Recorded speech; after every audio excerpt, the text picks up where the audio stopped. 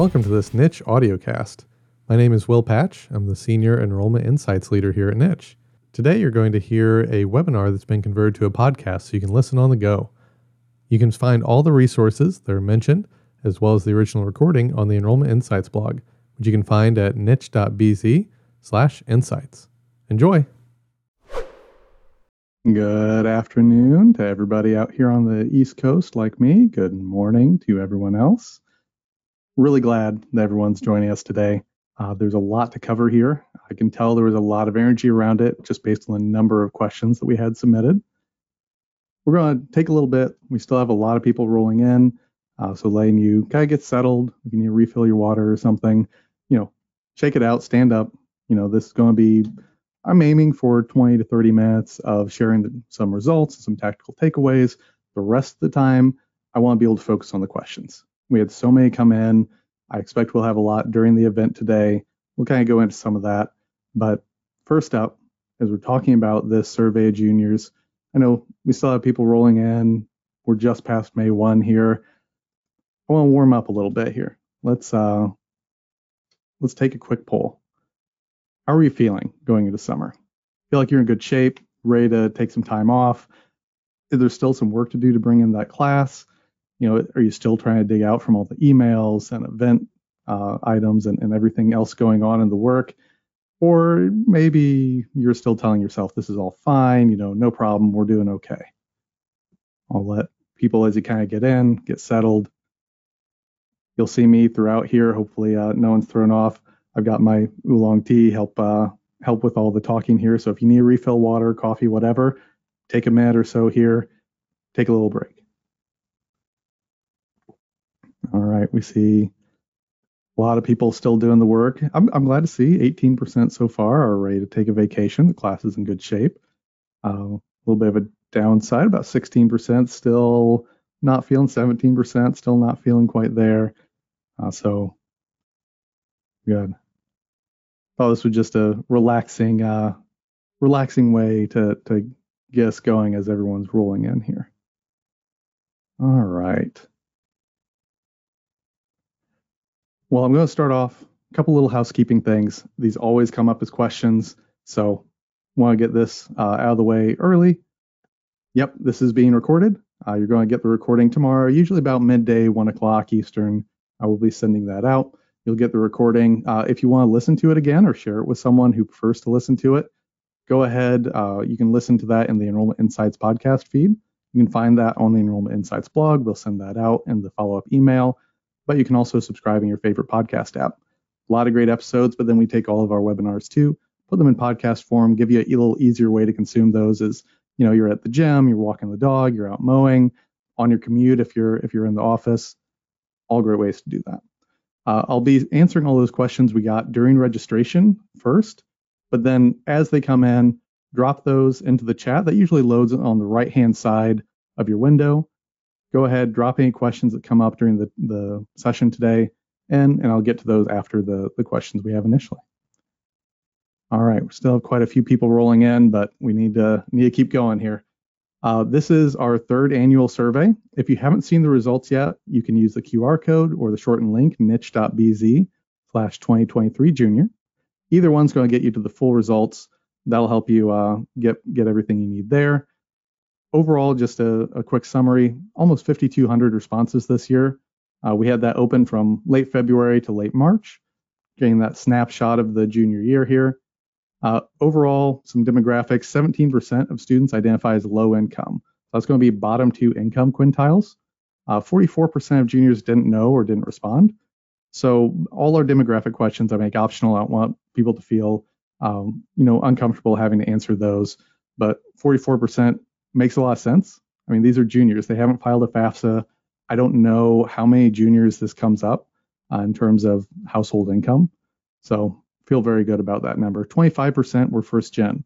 And I know that a lot of people have sort of the different definitions of what first gen means. To me, the way we define it for all of our survey work is a first gen student is a student whose parents have not attended college at all. So high school diploma or less. And then 39% were underrepresented minority students. So a lot of students in there, actually a little representative of the US population, but not significantly so either. We also have more categories. We tend to use some of these best practices rather than the US Census categories. So had a question come in, just wanted to hit on here, and I'll touch on it again at the end. The podcast, if you wanted to subscribe and get the podcast version later, is the Enrollment Insights Podcast. So we do 2 episodes a month and then the webinar episodes as well. Great. Thank you, Mary. All right. So diving into the full results. I'm going to jump in here. To recruit your class, you have to understand that class. So where is the class of 2024 turning to in their search? We gave them a long list of ways that they can research colleges and asked, what are your top 3? If you had to choose from all these to do your research on college, what are your top 3? Well, overall, number 1 for them was going to an individual college's website. They want to go straight to the source. If I want to learn more about this college, I'm going to go look around there. Number 2 was coming to niche. We see that already. They're coming here, doing the research, comparing options, adding to their list, visiting campus, actually going there and stepping foot on campus. 31% said they go to their college or school counselor, depending on what their high school setup is. 29% prefer email and mail directly from colleges. They like those comm flows. Then 27% said advice from friends and family was a top 3 for them. Less than a quarter of students, though, said they turned to social media, reaching out to current students at that college, taking those virtual tours or attending virtual events, reaching out to admissions staff, or going to forums or groups to learn more about colleges. A few little nuances here. That preference for a campus visit was highest for students with a GPA of a 4.0 or higher, which to me speaks to an opportunity. This indicates the possibility that we can have success with in-person honors recruiting events. These high ability, high academic achieving students really put a larger emphasis on getting on campus. On the flip side, though, less than a quarter of low-income students prefer campus visits. So we see a lot of students that are low-income, first generation, especially when we do our enrollment surveys at the end of the year here. A lot of them are saying they never visited any campus. So this is right in line with that. Instead, they're much more likely to say that they use their school or college counselor, great access tool there, or they're looking at the CommFlow materials like email and mail from the college. When we look at school or college counselors specifically, they played more of that influencer role. If we look at students from private high schools, they were more likely to say that was influential to them. More likely also at urban high schools. This is also in line with some of these enrollment surveys that we've done, where we see a much higher percentage of students at public schools who are saying they don't have access to their school or college counselor. So there's some other things that we could dive into, sort of a soapbox moment here of there's bigger issues here in terms of access to some of these resources, but overall, here's what we're looking for. Now, websites are number 1. 62% said it was a top 3, but there's a little caveat here. One student responded to this question of how do we make the search process easier and less stressful for students by saying they can make websites easier to navigate. Websites were the number 1 pain point when we asked this question. They were the biggest issue for students. They want easier to navigate. Their reference here, some websites take 10 different links just to find out the tuition for the year, or you have to use the search on site because you just can't find it. Overall, websites should be geared for that prospective student. Your intranet, whatever, is great for faculty, staff, current students, but prospective students and families need to be able to find information easily. So having a great website should be step number 1. When we think about how students are using niche, I think it's really helpful here to know where they're going. They're touching on that main profile and kind of seeing that top level information first. But these other pages, they can dive deeper into information, are called expansion pages. So we took a look at what expansion pages are they going to the most. And overall, reviews were number 1. 43% of people who visit are going into the reviews pages. 19% are looking at rankings, admissions information, student demographics, on down the list there.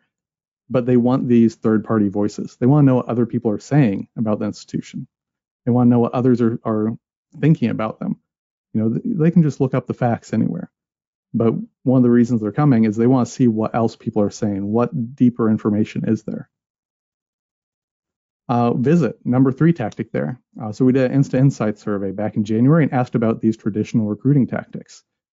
For high school students, half of them said that they had visited a college through an admissions visit. They went through the admissions office to schedule. That's great. That's the way we want them to do it, right? We want them to come in, take that official visit, talk to a counselor, go through that whole process. Okay, great. 7% then went ahead and visited through arts or athletics offices. But 22% visited on their own with no official setup. They went, they walked around, they were on campus. So how are you meeting those students? Do you have self-guided tours? Do you have resources there? Do you have QR codes around campus where students, even current students, can learn more about buildings, resources with that? I think there's some opportunities here to speak to that 22% who are coming to campus and never meet with anyone officially. So big opportunity there. We also asked what they want to experience when they do visit a campus. And when we asked that, seeing academic buildings was number one. And that doesn't just mean walking around pointing out the buildings, because they want to see, where am I learning? Where am I studying? Where am I meeting with my faculty members? Where's that experience taking place? They wanted to talk to current students. 57%, 56% wanted to see the residence halls. A lot of students are living on campus. They want to know what that's like. Makes a lot of sense there. 55%. So they want time to ask questions. There's a lot here. One thing that I do want to call out too, the least popular thing that they were experiencing on a campus visit was a one-on-one meeting. That's the thing, only 16% of students said they wanted a one-on-one meeting on campus. That's something, sure, still offer that as an opportunity, let students opt in, but having everyone sit down with a counselor is off-putting to 84% of them. So something to think about there when you're structuring these visits. Okay, second point I want to dive into. Students really value diversity. They want a diverse campus. They want to experience people who think differently, have different backgrounds, have experienced different things in their lives. That's very important to them. When we ask about the important community factors for them, number one and number two were diversity. Number one, they want a diverse student body. They want to learn with people who have different experiences. Number two, they want a diverse faculty and staff. I've told people, if you have to, take this slide, take this graphic over to HR, show them this, help with some recruiting that way. But that is very important to students. And when you're marketing yourself and you're showcasing yourself, having these stock photos where you say, well, we have to make sure our photos are diverse, but do they represent your student body? Because you don't want a mismatch between what they see and what they hear, and then what they actually experience when they come for a visit or enroll, because that's not a great experience. They want to have that paired experience. So be honest about who you are, but keep trying to move the needle, because you do know it really matters there.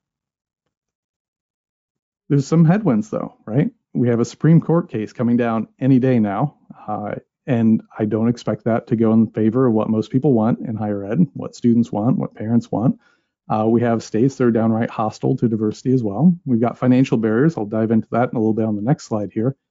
But from the student perspective, 85% want a diverse student body and 82% want diverse faculty and staff. So there's a mismatch between what some people want and what the people who would actually experience it want. So we have to think about that. When we talk about this financial aspect, I don't want to go down a big sociological rabbit hole here, but there's an opportunity to keep serving underrepresented students financially if the Supreme Court limits it and says you cannot offer financial aid based on race or ethnicity. You cannot offer special events based on race or ethnicity, things like that. 43% of underrepresented minority students who knew their household income reported as low income, and 21% of their peers did. So over twice as likely. And if we slice it, so we look at all of the low income respondents, 63% identify as an underrepresented minority. There's all sorts of bigger issues we could dive into there. But one opportunity I see is that if we can't tie financial aid, tie experiences to race or ethnicity, we still have the opportunity to tie it to financial need. If instead we have low-income student days, how do we support students and make them feel comfortable? If we tie more aid to need, there's another opportunity, because we're still giving it to these students. There's things that you have to look at with your own pool of students and see if this holds out for your own enrolling class. But there's opportunities here that I think will help mitigate some of these changes that we expect. Third one, people talk about fit, right? Fit's this ineffable idea. It's a qualitative thing. Well, it's what I feel. How do you represent and recruit and speak to a feeling? That can be really, really hard. But the interesting thing here is it may not be so feelings based. It may not be so qualitative. So we asked, what does it mean for a college to be a good fit? What does it mean for a community to just feel right? And I was very surprised by the responses. Most students did not consider social life, student organizations, other people's perceptions, how you feel on campus, the opportunities that you have on campus. Instead, what kept coming up over and over again, they care about what are the academics, what majors are offered, what's the cost, what's the campus housing situation, what are the graduate outcomes. These are all quantitative things. We have proof points. We have stories. Now, if you want to speak to fit, if you want to speak to this idea of you belong in our community, you have these quantitative pieces you can tie to emotions and tie to stories. There's a good piece here that makes your job much easier. You can speak to fit and you can speak to belonging while still hitting these major proof points that you have the data to back up. You don't have to have everything just this fuzzy thing of, oh, you'll just feel right at home. You're going to make great friends. You're going to make great friends in our housing that is like this. You'll make great friends while preparing for grad school. Here's our outcomes. You'll make great friends in this major, and here is everything about that. There's a great opportunity here for personalization and relevance in your outreach, I think. One of the big storylines of this year has been direct admissions. This is something that is all over the place now. Here at Niche, we're in our second year of doing it. This is being seen as a positive by students. So we wanted to know what their perception is of schools that offer this. And we wanted to keep it general. So the way we phrased this was, imagine a situation where you create a profile with your information in it, and colleges could come to you and offer you acceptance based on this profile. We didn't use the term direct admission. We didn't do anything like that. How would you perceive this college? Would you perceive them more favorably, the same, less favorably? And that's where I expected some positivity there. We're removing a stress point, we're removing a pain point. What surprised me was the extent to which 80% of respondents said they would be more interested in college, they would view them more favorably if that college offered acceptance without applying. So direct admissions opportunities were huge here. One interesting piece that came out, direct admissions was viewed even more favorably by students from underrepresented minority groups. They felt these colleges, and we had some free response with that, they were more likely to say that was a college that cared about them. That was a college that wanted to remove stress, wanted to make it easier for them. They wanted them there. They were thinking of them as a person, not just a number, not just, and it always bugs me when students say things like this, but this college views me as less of someone who's just going to give them money. That's not the goal there, but they viewed it much more favorably. In fact, 20% of juniors reported they were already aware of these types of programs. So the word's out there, they're hearing from their friends, they're hearing it in the news, hearing it from their counselors. And this is from a student who is a participant in our direct admissions program this year. The video of this is moving. I've seen it a number of times now. But he said, being offered admissions to one school, even before I applied, made me think, maybe I am good enough. Maybe I do deserve to go to college. And so that made me try harder. I'm doing better in school. And that made me broaden my horizons. So a student who wasn't sure he was going to go to college. And then he finds out, oh, I am admissible. I do have opportunities to make it affordable. Okay, so he started working hard. His grades are up. I mean, that's not a consequence I think that anyone would have predicted. And yet it's fantastic that that's happening. Last point here, too much of enrollment marketing is being seen as noise to students. It's not quite hitting the mark. It's not quite fitting. So why is that? Well, overall, 22% of students said that all colleges look and sound the same. That's higher than last year even. And only 15% said that what they were receiving was very personalized and relevant. All of this, though, for students who have received personalized and relevant communications, 84% said that made them more interested in colleges.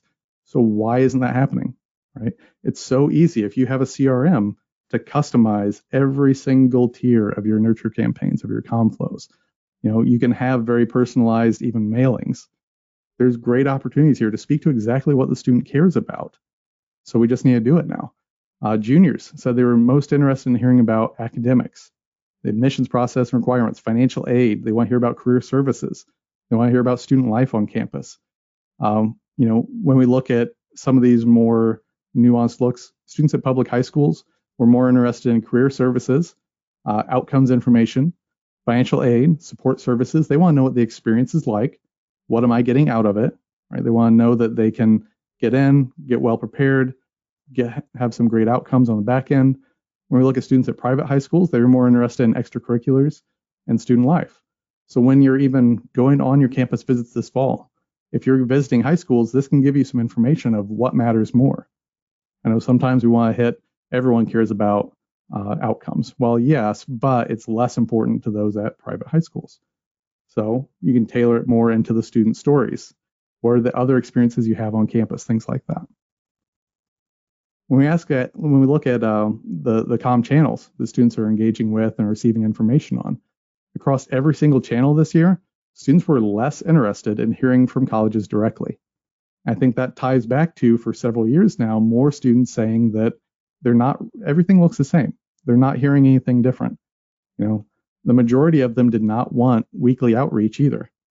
And most of them did not want to receive phone calls. They didn't want video chats. This is something too, when we ask about the frequency of communications, the acceptability, and we phrase it as that. How frequently is it acceptable to hear each of these? The acceptability of weekly emails from colleges has declined from 81% saying, yeah, a weekly email is acceptable. Now, in 2024, for the class of 2024, only 45% said a weekly email was acceptable. Weekly mailings have dropped from 55% to 27%. So those postcards, the letters, all that, pull back a little bit, because that's, they say it's too much. And it's not, if it's not personalized and it's not something speaking to what they care about, it's not going to be as valuable to them. All right. Reminder, right after this is done, whenever you leave, there's going to be a 3-question survey pop up. I'm going to aggregate some of the results of that, share that with some other resources, some other items in the email you'll get tomorrow. I'm going to dive into the submitted questions. Now, we had a record number. Some I've combined because they were pretty similar. Go get a quick drink, and then we'll dive in. A reminder, we've had some come in. As you have questions pop up throughout here, you can drop those in the chat window on the right-hand side, and we'll cover those in just a little bit. All right. First one, this is a more general question from Sarah first. What's the total population of juniors? There's no good answer here. Looking at the 2020 US Census data, there's about 6.8 million 17 and 18-year-olds right now. Now, that doesn't necessarily mean that they're juniors, but there just isn't good data on that because not all private and independent schools report federally. And then you get into homeschool students. So I don't know of a good resource. If someone does know a definitive, accurate source of students by grade level, I would love to know it. But you just run into so many things where, well, this group doesn't report, so it's going to be off there. So up next here, we had 2 very closely related questions. We're going to answer them together. First up from Gregory here, did juniors feel empowered to take the lead on their college search? And how involved are their parents? Should enrollment management and marketing strategically target parents of juniors? The quick answer there, yes. The second very closely related one from Allie, what role are parents and supporters playing at this stage? Only 40% of juniors wanted colleges to send information to their parents. That's something that you can absolutely ask on your inquiry forms of, would you like us to contact your parents? But even 25% of those who said that they didn't want their parents contacted said they would provide their parent contact information if you asked them. Another 63% said they would provide it if they were interested in the college. So you've got even the students who say, no, I don't think you need to send stuff to my parents. 88% of them said they would provide the contact information though. So they still want to be that primary point of contact. They still want to be in control. But that's something that I think you have to ask them. It's a very easy thing. Maybe a supplemental form, maybe it's a touch point in your ComFlow. Very easy to do. A few little nuances there. International students and those from U.S. territories were the most interested in having their parents contacted. but less than a third of students in the Midwest wanted their parents contacted. Now that's, as we've seen this multiple years now in the enrollment surveys too, Midwestern students just tend to be more self-sufficient. They are less likely to have parents involved. They're less likely to want their parents included on things. They want to handle the search themselves. And as the product of a rural Midwestern upbringing, I absolutely can see that. And when I think back to my search and my friends' searches, that is kind of a thing. Private high school students were more likely to want their parents involved. So when you're speaking there, more opportunities to engage parents. Also, students from underrepresented minority groups, they were more likely to want their parents included as well. So opportunities there too. In terms of this other supporters question, when we look at who the influencers were, family members were number 2 behind current students at a college, and then their admissions counselor at a college, and then school or college counselor were the fourth, but the third of these influencer groups. Colleges were the most likely to have earned consideration. This is a separate question. We ask, what would make you consider a college that you hadn't previously? What would make you earn that consideration? And so when we ask that, they were most likely to consider a college they hadn't previously heard of based on recommendations from their school or college counselor. That's a big supporter. Their family, current students at that college, conversations with faculty or staff, admissions counselors at a college, or through rankings. So hope that gets at what you were looking for there. This question comes in from Chris. Did the survey focus on students who were college bound, or did it also include students who were not on the college track and would be better served by a career school education? 2-year programs, in my mind, are very much colleges. 17% of respondents were considering community colleges, 8% were considering career and technical education. If they weren't on the college track, so in my mind, weren't planning on attending college, then they were disqualified because they wouldn't fit the survey, because career technical education, community colleges are still college. So little nuance there, but something I want to keep in people's minds there as well. Okay, this is a segmentation question from Karen. There's a very similar one from Patricia as well.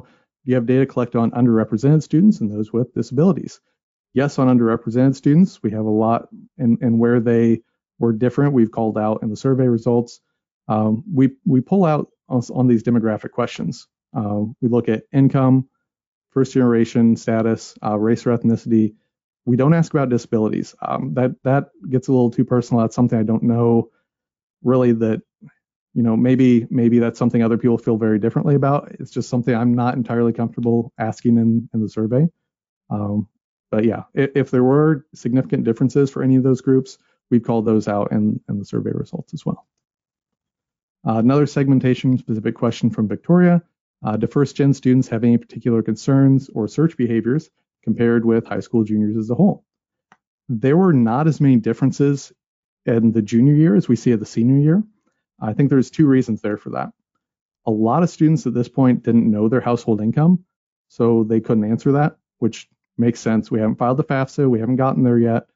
But also we see the search process tends to be delayed for a lot of low-income students. When we do our senior enrollment survey and we ask, when did you start actively searching? Or if we look at users on the niche platform, we see first generation students, low-income students, underrepresented minority students start much later. They were much more likely to start in the spring of their senior year even. So there's some of that in there too. There were a couple places, though, that there was a significant difference between these first-gen students and their peers, so I want to call those out. First-gen students were much more likely to say they have fears about affording college, being socially or emotionally prepared for college, or making a mistake on their application. That's a big concern. You don't want to mess up and whatever that means, but mess up and lose your opportunity. There was one hopeful finding around test optional policies. Low-income first-generation students and students from underrepresented minority groups were all more likely to believe that colleges don't require scores, and when they say they don't, then they don't actually use them. Overall, there's just a lot of misinformation out there about test optional, test blind policies, and there were a lot of students who said, well, even if they say that they don't require it, I think secretly they still want to. And that's frustrating. That's a whole separate issue. But luckily, the students who may benefit most from it were also more likely to believe the colleges. So that was very promising. From Rahila, and I hope I pronounced that right. I'm sorry if I didn't.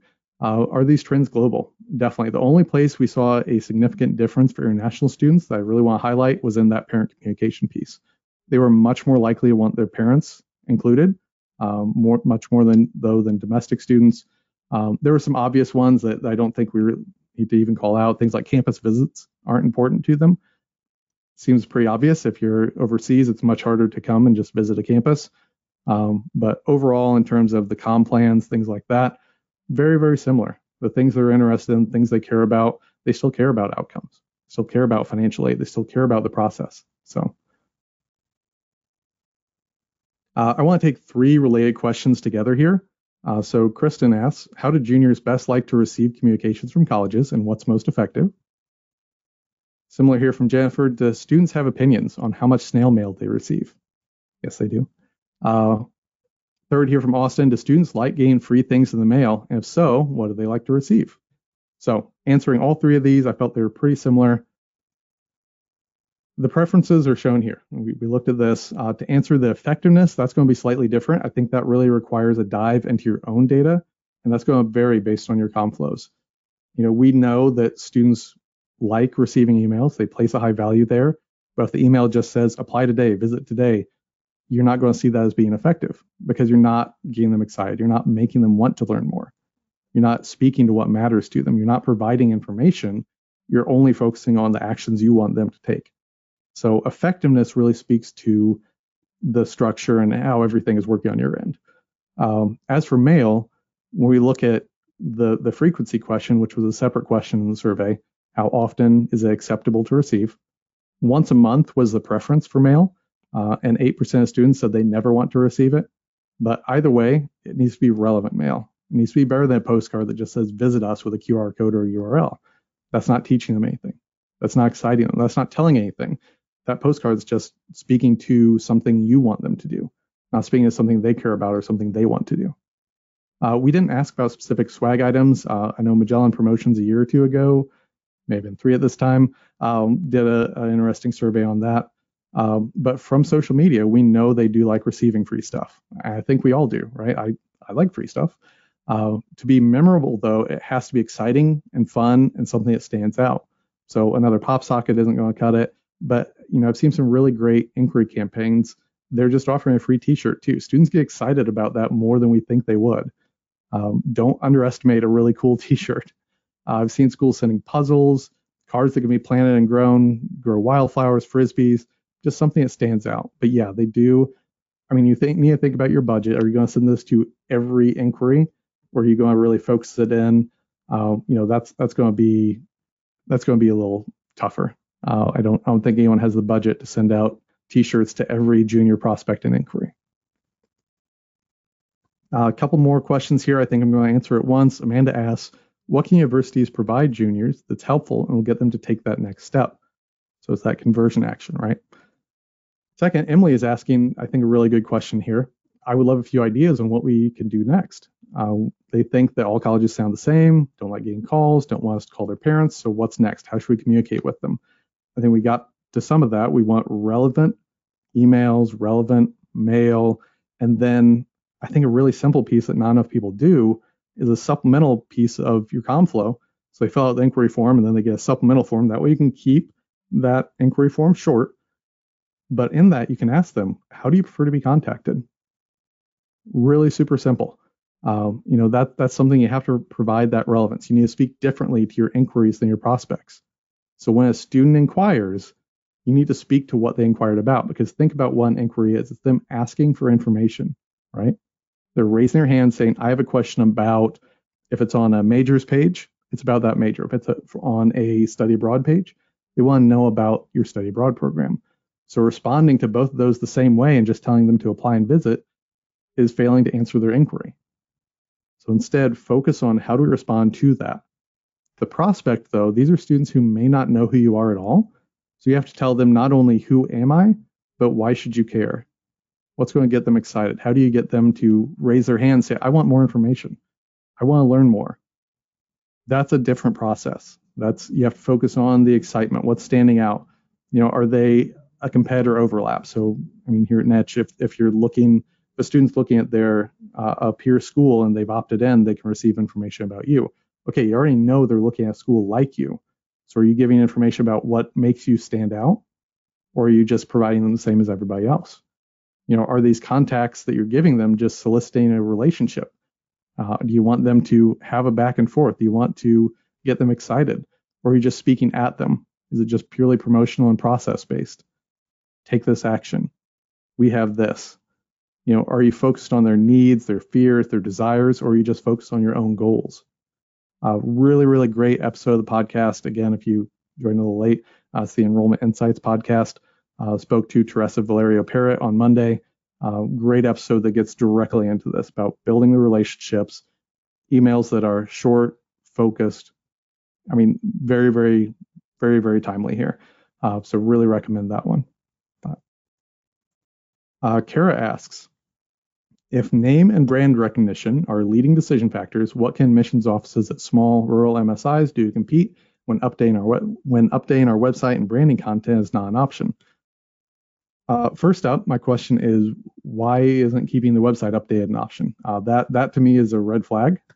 So really want some more context there, but that's a major issue. Branding campaigns, great way to get this. These awareness campaigns that tell people who you are, why should you care, why should they tell other people about you? Owning your online presence. So on platforms like Niche, on Google My Business, on every platform out there, are you there and are you active?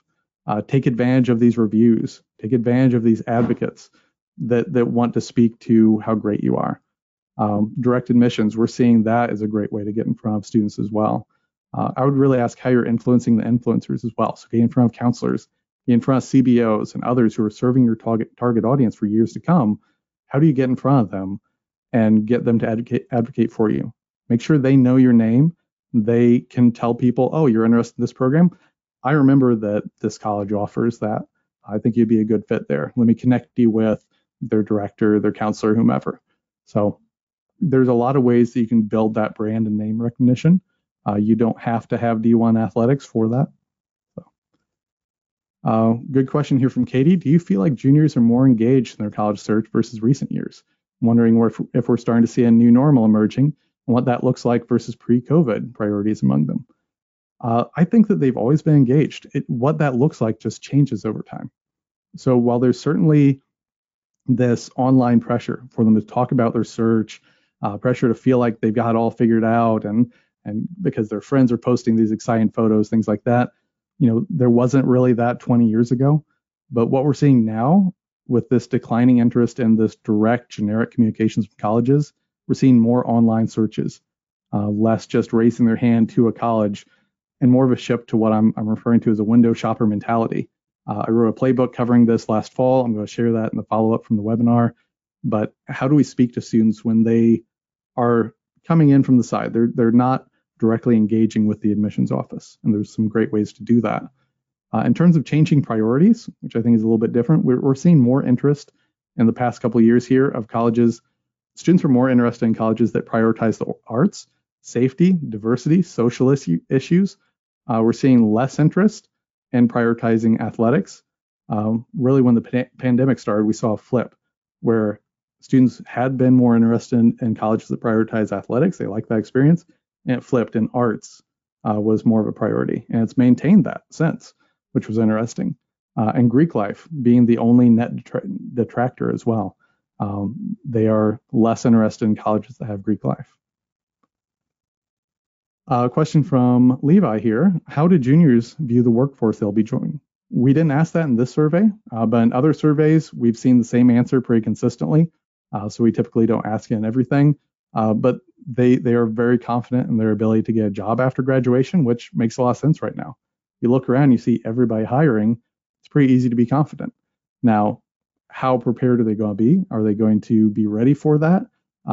There was a study recently, I wish I could remember who it was from, talking about students think starting salary is $70,000 a year. That's going to be a rude awakening. So there's some other issues there, but overall they've been pretty confident in the past, and we'll have that answer here in the fall on our enrollment survey. From Amanda, how is this going to be impacted by the College Board changes? Is NIST changing to help universities with the impact of the College Board changes? I don't think these survey results will be affected. It may actually improve the junior experience because they'll get less prospecting. So rather than receiving these prospect outreaches to programs they don't know about, have no interest in, might not be anything like what they're looking, they might get more relevant information. It's certainly going to save admissions offices money. One thing that we do here, and I saw a lot when I was in all of your shoes, I saw a lot of success with the competitor overlap here at Niche, where if a student is looking at a peer of yours and they opt in, then you can contact them as well and say, hey, we're very similar. Have you heard us? Have you considered us?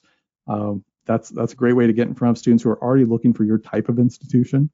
For us, Niche is still the most used platform, and now with direct admissions, we're already well ahead of any of these changes. So no big changes to completely, change what we're doing. From Colleen, let's see. We continue to see an increase in the number of schools that students apply to. So hoping feedback includes that trend and how that's projected to look over the next 3 to 5 years. No feedback from this survey because of juniors, so they haven't started applying yet. But we do have data from our annual senior enrollment survey. The 8th annual version is running right now. It's going to come out in early September, so you can look for that. But we can look to both ends of we can look at both ends of the spectrum here, see what we might expect in the future. So I pulled in some data here. 2023, the results are still way too early. We only have 4,100 responses right now. It's only been up for a week. But so don't quote me on this come September. But right now, 30% of students this year are saying, this is seniors too, not juniors, saying they applied to 10 or more colleges. So if this trend continues, I think we can keep seeing 1 to 2% more students applying to more colleges, to 5 or more colleges, 2 to 3% applying to 10 or more. And this is a big if because we don't know how everything is going to change, but we could see 40 to 50% of students applying to 10 or more colleges in 5 years. I think direct admissions has an opportunity to change that though. So if students know they're admissible and they have that financial aid up front, they may not need to cast such a wide net of just in case apps either. They say, well, okay, I know I can get in here. I know what my financial aid is. That's good. I don't think I need to apply to 5, 6, 7 other colleges just in case. So we don't know yet, but we see at both ends of the spectrum there. Students applying to only one college has decreased since the pandemic. That's that orange line there. 10 or more has increased significantly. We had a downward trend, slight dip up, and then big spike. Last fun one here, and then we'll get to the questions that came in from Dan, my favorite director of marketing. Sorry, everyone else, but we worked together for a while. What's Will Patch really like? I love data. I love helping people. Reach out if you have more specific questions after this.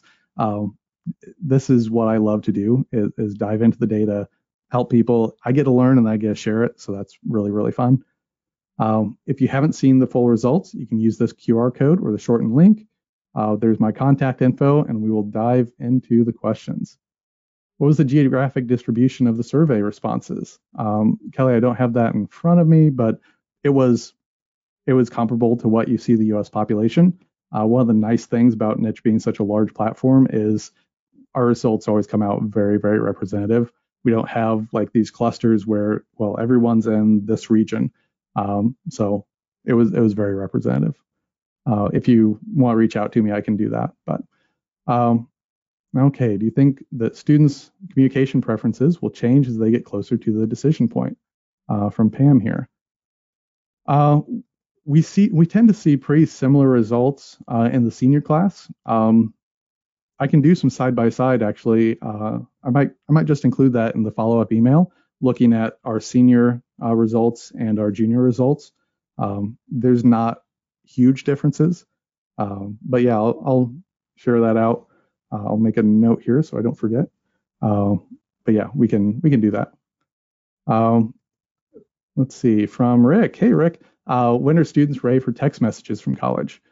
If they opt in, then they're ready junior year. I mean, it wasn't a huge percentage of them that wanted it as juniors, but for those who do, and this is where I really think that supplemental form, after they've filled out a short inquiry form, following up with things like parent contact information, extracurriculars, texting, communication preferences, that's something that I always recommend. If you can get them to opt in that supplemental form and they say, yes, I want text messages, then they're ready junior year. It just comes down to, do they want it? And that's as easy as just asking it. But yeah, we had a decent number who did want as a junior. Teresa, how many students were surveyed? It was just under 5,200. We had that very beginning there. Jeff, thank you. Knocking on College Door is a great resource for populations by state as well. I'll take a look at that. I'll share that resource in the email as well. Thank you, Jeff. Appreciate that.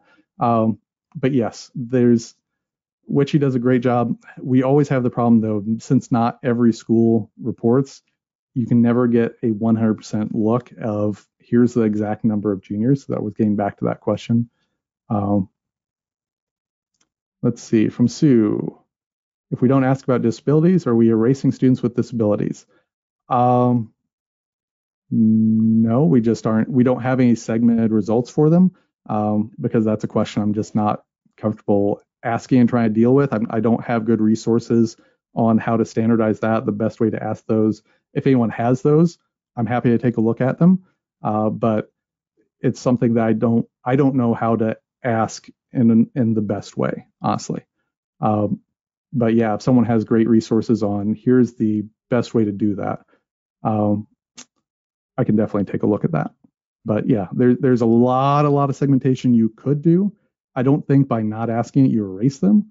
But no, I mean, that's something that you do. If you have processes and services, you can absolutely ask that as students inquire, as students come into your systems. But let's see, from Gavin. Studies show that about a quarter to a fifth of Gen Z identifies as LGBTQ+. That's a huge segment of the population. That's much higher than what I've seen. Do you have any data about their enrollment choices? No, it's generally, this is generally something that in surveys you're recommended not to do. We do ask about their gender identity, but we don't ask about their preferences there. So we do have the data on students who identify as non-binary or other, but we're not going to get into others because it's just recommended not to in surveying. Lee, I will email you after. We can get to that. From Ryan, what's the best way using marketing strategies to get in front of your target audience, especially juniors as they're building their college list? They're primarily doing their search online. We keep hearing that over and over again. So best way, get in front of them, be where they are, be active and engaged. That's why we see, we know the best ways that they say they want to are going to your college website. So make it easy to navigate, make it easy to find the information they care most about. So academics, outcomes, financial aid, how easy from any page on your site is it to find those? That's the thing we always forget about.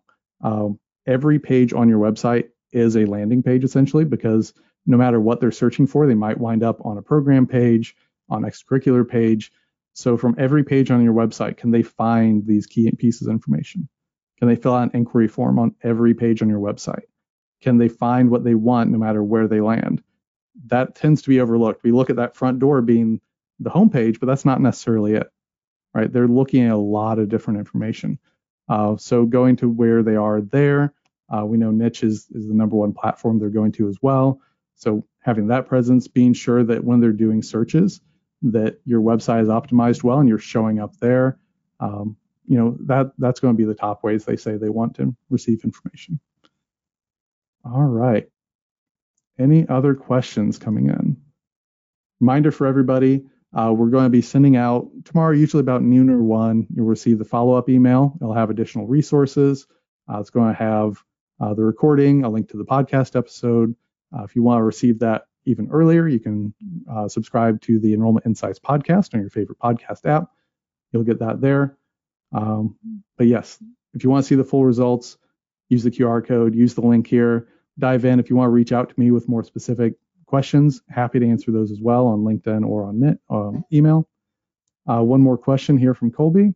In terms of college search preference, any insights for high school visits and college fairs in terms of effectiveness? Yes, there was actually a Instant Insights survey we did back in January. Results just came out not too long ago. There, you can find that as I'm